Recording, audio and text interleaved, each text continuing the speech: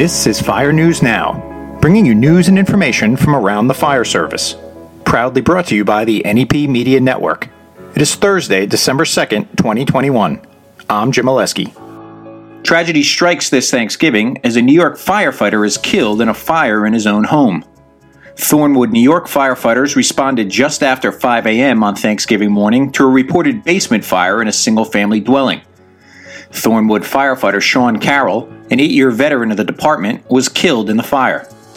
26-year-old Carroll lived in the home with 3 others, including his father Richard, a Rye Brook police officer, and brother Matt, a New York City firefighter. The fire was under control in about an hour. It is believed to have been caused by an electrical issue. North Carolina firefighters will now be protected in case of cancer.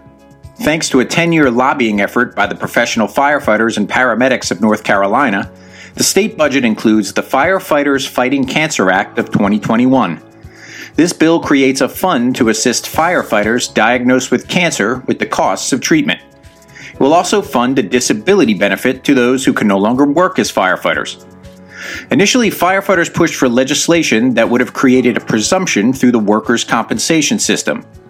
But in the last year, the creation of a fund within the state budget designated for firefighters with cancer gained bipartisan support. Benefits will begin January 1st, 2022. Delaware is now the only state with no presumptive laws in place for firefighters. A Wichita, Kansas fire leaves 1 dead and several homeless.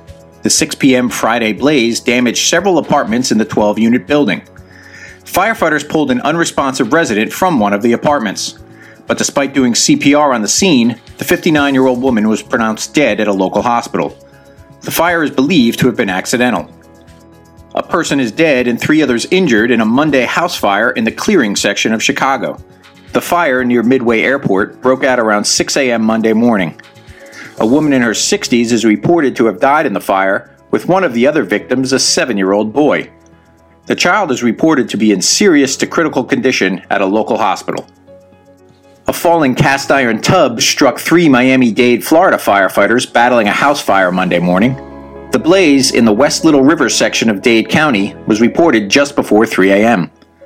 Some neighbors believed the house was abandoned, but had seen people coming and going from it of late.